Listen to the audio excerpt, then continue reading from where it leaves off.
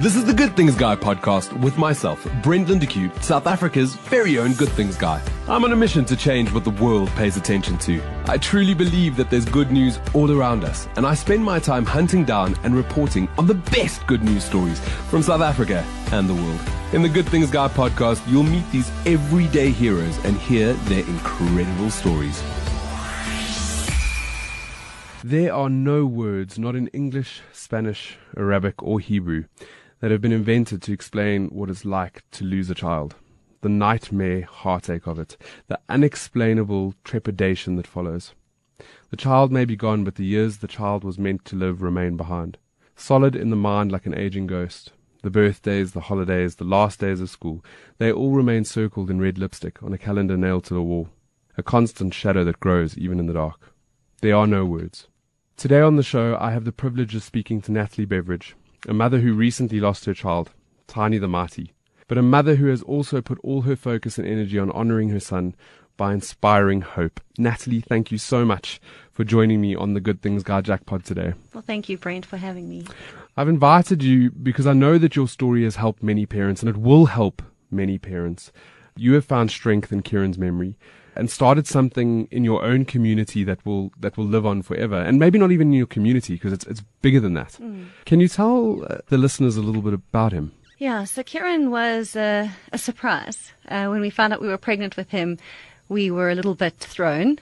But when he was born on the 23rd of November 2017, he was the most content, lovely, happy little baby, and his older brother adored him. And he just fitted into our family like he always belonged. So he never gave us any trouble. And I had big plans for him. You know, he was going to play golf with his dad and his brother.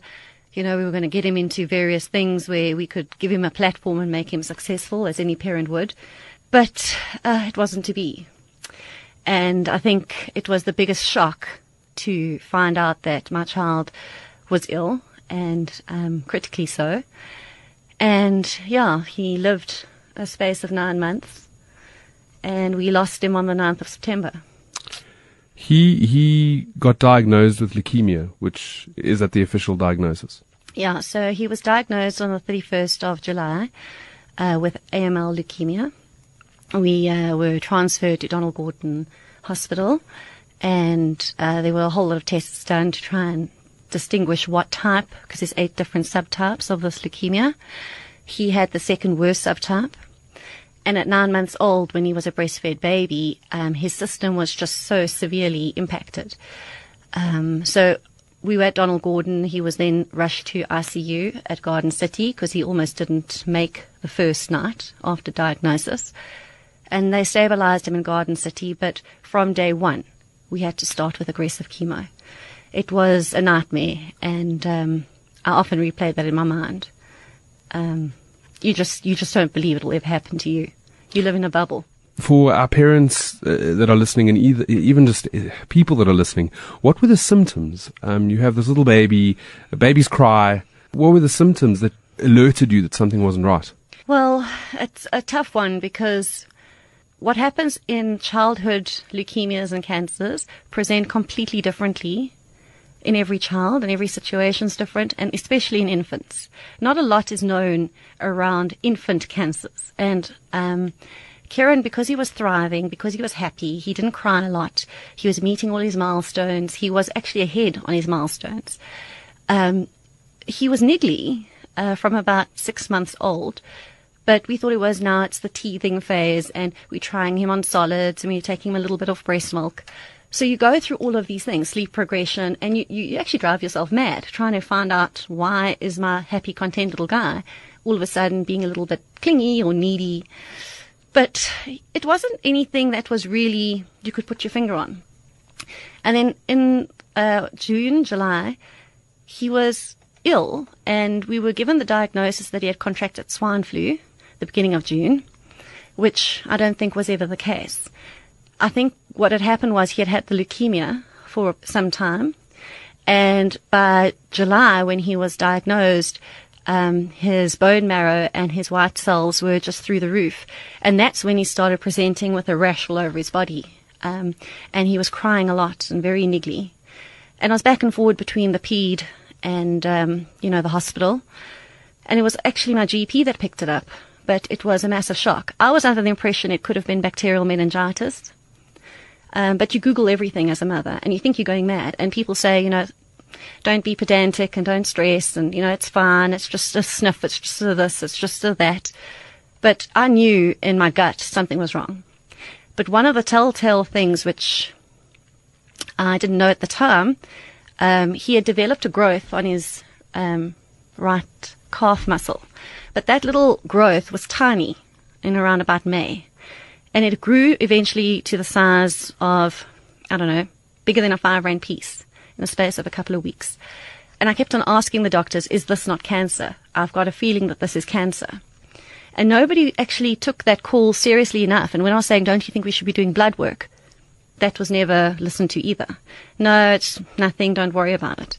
Turns out that was cancer. That was part of the leukemia. So the signs weren't really there, but in your gut, I had a feeling that something was wrong. Whatever I was getting told at the doctors just didn't sit well with me because he wasn't actually getting better. And then the process started immediately, and he was going through chemo from day one. What was that like? It's horrible because you almost want to press pause and say, I need a moment to breathe and I need a moment to reconsider and talk to the family and get a second opinion. You want to say all of those things. But the doctors are looking at you like, if you don't start something now, your child's not going to make it. So you have to go with the opinion in the room at the time. And you just hope and pray that it's the right decision. It was terrible. All control gets taken away from you. And you just have to become completely vulnerable, open and raw. And you've spoken, off air when we were chatting, you are quite a control freak. So for this to basically hand over, that must have been trauma in itself. Well, I'd never spent a night away from Kieran, and then all of a sudden he's in ICU at Garden City and I have to sleep in another room, and he's a breastfed baby and they're not sure if he's going to make the first night, and they're saying he must be on standby. So it was awful. It was like a nightmare that you couldn't wake up from. And it was terrible to see what it did to my husband, what it did to my little boy at home. My entire family disintegrated before my eyes. But we had to try and make the most of it, and we had to be open and receptive to people who wanted to help us and love us and be there for us. And that control freak personality of mine was thinking, no, I'm all in control. I realized I was so far out of my depth. I had to embrace other people. Otherwise, I wouldn't survive this. During that process and those 6 weeks, there was a lot of support. There's a lot of our listeners that are listening to this right now who found your story and heard about it and were following the story. And you mentioned that there was food that was being delivered to your house and like huge support. Well, it was amazing. I couldn't really respond to all the WhatsApps and the Facebook messages after we had told people that he had been diagnosed with leukemia and he's going to be in hospital for a period of, at that time, they were saying a year.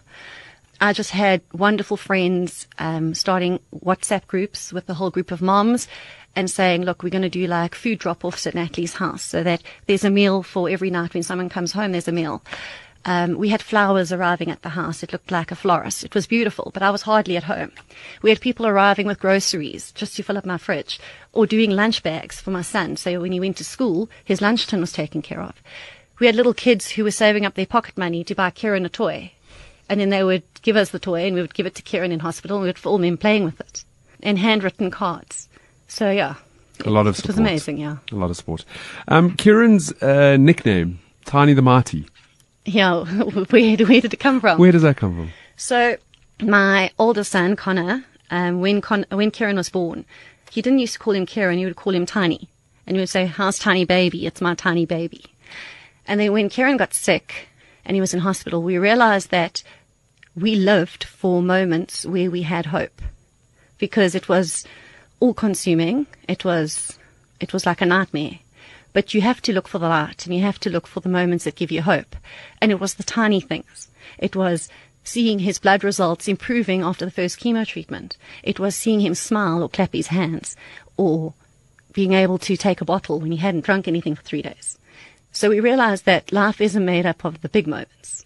It's those tiny moments. So I'm getting choked up. We realized that Kieran's fighting this with the mighty spirit, but it's those tiny things that you need to appreciate. And that's where Tiny the Mighty came from. Tiny the Mighty. And from that, Tiny the Mighty legacy has been born. And you started a blood drive, which was hugely important because during his process, he was getting a lot of blood donated to him. Well, what I realized is outside of friends and family that were trying to support us, we had a massive inflow of love and messages of support on social media. And a lot of these people I didn't know. And some were as far as India or America or wherever. And they said, what can we do? And I think people always feel so helpless when they hear a story of a child who's ill. And then they sort of scroll past it because they don't really know how to get involved and how to help. And I started saying, you know how you can help? Go donate blood. Because the day that Kieran got diagnosed and he was starting to go into cardiac arrest, his blood levels were all over the show. And they needed to do an immediate transfusion of platelets and red blood cells. And from the time they ordered the blood to the time the blood arrived, it was like probably about a 6 to 8 hour wait. Now, when your baby is 9 months old and every second counts, to wait 8 hours, it's an eternity and you go mad. And this wasn't the first occasion. Kieran was getting transfused probably every 2 to 3 days and towards the end stages daily. So a good supply of blood and blood products will at least alleviate a lot of the pressure that families feel, but that hospitals feel when they've got critically ill patients and they need to get the blood to them. So when I started saying to people, go donate blood, I got the idea of setting up a blood drive in Dainfern Golf Estate. And it was whilst Kieran was in hospital, we set this up. And we had such amazing support from the community and from people who heard about his story. And people who never ever had donated blood before but thought it was something good to do, now decided that they should go do this. It may not help Kieran directly, but there's plenty other families in the same position needing that kind of help. And that's something, and I call it a legacy because it is. You've continued with the blood drive, and it's something that's on your calendar every 2 or 3 months. You're setting up these blood drives, not just in Dainfern Estate, but all over Johannesburg. You've solidly got yourself involved with the SANBS, and it's important to you because you realized how important blood is. I think right now the blood banks have only got 3 days worth of blood and 0.2 of platelets. Yeah. Like you would know a lot more about this because you're working with it now. And it's beautiful to see you taking it out there. You did the first blood drive, then you did the second one. And were they both well received? Yeah, they were very well received. And it was just amazing seeing how people came together. And there was such a lovely vibe and sense of community at the first blood drive. People who hadn't seen each other in years all of a sudden bumped into each other and they were donating blood and they were right next to each other on the bed. And I had a lot of people come up to me afterwards saying, when's the next blood drive? Because it was like elections when you all stand in a queue and you get to know each other. And it was a really lovely day. It wasn't a sterile environment. And a lot of people who were needle phobic and thought to themselves, well, shit, I can't do that. They actually just put themselves in the position of what my baby had to put himself through, with getting pricked and prodded and probed. And I thought, well, if a tiny little baby can try and, survive and endure what he's enduring to fight cancer, they can at least donate blood. And yeah, we've got a massive movement of people now that send me photographs of them with a needle in their arm and they donate that blood in honor of Tiny the Mighty. How often can you donate? It's every 56 days. So yeah, 6 to 8 weeks. But with platelets, you can donate every 2 weeks. And platelets are pretty key because they only have a 5-day lifespan. But you have to get those platelets to the patient within 12 hours, and you have to keep those platelets moving. And that at least helps the blood clot. So at one stage, Kieran was really ill, and he was bleeding internally, and they couldn't stop the bleeding. To try and get those platelets to him from time of order to getting them into his body, we were waiting maybe 5 hours. And it's horrific. There's nothing worse as a mother not being able to help your child. Recently, we put out an article on Good Things Guy about the blood drives and or collection because the SANBS are in dire need of blood. And the reaction on social media, it surprised me. It shocked me, actually. there were people that publicly, also that's another thing with social media. People say things and they don't realize that their photo's there and it's connected to their business and all these great things. But people publicly said, I won't donate blood because they sell my blood to hospitals. And we did a bit of digging and this is how you and I sort of arranged this interview, because it's so important that people know, yes, there's a cost to getting this blood, collecting the blood. The nurses need to be paid. They then test all the blood to make sure that there's no diseases in it. They clean it. They separate it so they can get platelets. They store it and then they deliver it to whatever hospitals it needs to go to. That has a cost to it. So that's It's just the service. You're paying for the service. Correct. Okay, you're not actually getting blood. You're not buying blood. You're paying for the service. It's the same as, like, anybody would need who's going to, like, if you purchase water, it has to go through a purification system. You don't just get clean water coming out your tap. There is a cost involved. Same with blood. It needs to be cleaned. It needs to be separated. They need to make sure that the patient who's receiving that blood is safe for transfusion. The SANBS have over 3,000 staff. You've got to pay these people, and sometimes they're running 24 hours. They've got 80 donor centers across the country, and they run 21,000 mobile blood drives a year. Now, if you convert that into a daily rate, that's roughly, excluding public holidays, 80 drives a day. So it's the cost of setting up the drive, the cost of paying those people to come and take your blood. All the equipment, the needles and the bags and all of those things. And they need 3,300 units a day to try and avert a crisis in South Africa. Only 1% of South Africans are blood donors, so I think that number is actually really, really minuscule. It should be 3 or 4 times that. Agreed. The other thing that I found out when doing the research with regards to payments of blood or blood being sold to hospitals, we don't actually pay for it. So I know that there's a cost. Yeah. But if you're in a government hospital, the government pays for it. And if you go to a private hospital, your medical aid will pay for it. So you're not physically handing over any cash at any point to get blood. And that's 100% why I think it's so important to go donate blood. But the SANBS is a non-profit organization. And non-government. And non-government. So, there is a cost involved, as you said, for the entire process. And I think a lot of people need to just educate themselves as to what happens from the time you donate blood to when it gets to a patient who is in critical need. Now, in 35% of the cases of who receives blood in terms of the recipients, it's usually medical cases, and a lot of those are cancer patients. Most cancer patients at some point will require blood or a blood transfusion, and that's just due to the ravages from chemo and radiation. Now, everyone knows someone who's got cancer or is fighting cancer or has lost someone to cancer. So don't think that, it's always something I've wanted to do. Because think about the person who's actually going through cancer treatment. At some point in time, they may need blood. Think about the mother who's about to deliver a child. I think 20% of all blood that's donated goes to obstetrics and gynecology. Okay? And a lot of people know someone who's pregnant who's got a baby, outside of ICU and traumas and car accidents. So, it makes a massive difference. You're giving somebody the chance of another tomorrow. And I just don't think people understand the gravity of what they can do by just giving an hour of their time, donating blood and saving up to 3 lives. Well, hopefully a conversation like this will give them that oomph to get off their chair and hopefully go and donate blood, whether it's at a center or your next blood drive, which is happening the 23rd and 24th of February in the Dainfern Golf Estate. We've called it the Tiny the Mighty Blood Drive. It's between 9 and 3. But if you would like to come to that blood drive, I have set up an invite, and it's on Facebook, so I'm sharing it far and wide. But there are a huge amount of blood drives happening in February. It is the month of love, so go show your love and give some blood. And there's plenty. 1st and 2nd of Feb, there's drives happening at Greenstone Mall, at Killarney Mall, Lone Hill Shopping Centre, and Diepsloot Mall. So that's this coming weekend. And there's a whole lot more. So I've got a list of all the drives happening in February. Maybe it would be worthwhile putting it out with the podcast where people can actually have a squiz through here and see where's the closest blood donation centre or drive and attend that and go and give blood. And if you want to do it in honour of my little boy, Tiny the Mighty, or in honour of anyone else who is going through a tough journey and will need blood at some point in time, do it in honour of them.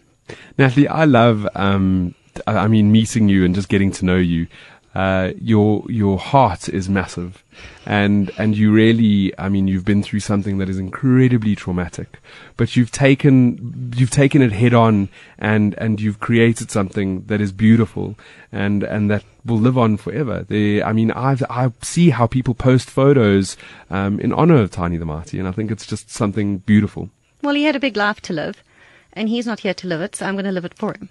I love that. I'm not going to let you go just yet, because there is another thing that I want to quickly raise, and it's you've joined your donations, so your blood drives, with Cupcakes for Hope.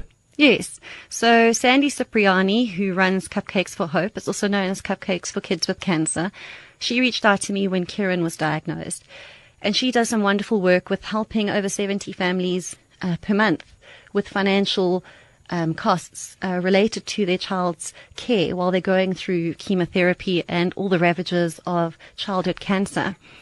And at the first blood drive that we did in September, we had a gazebo with her cupcakes on it, and we were able to raise about 10,000 Rand, and that money was then sent back to Cupcakes of Hope.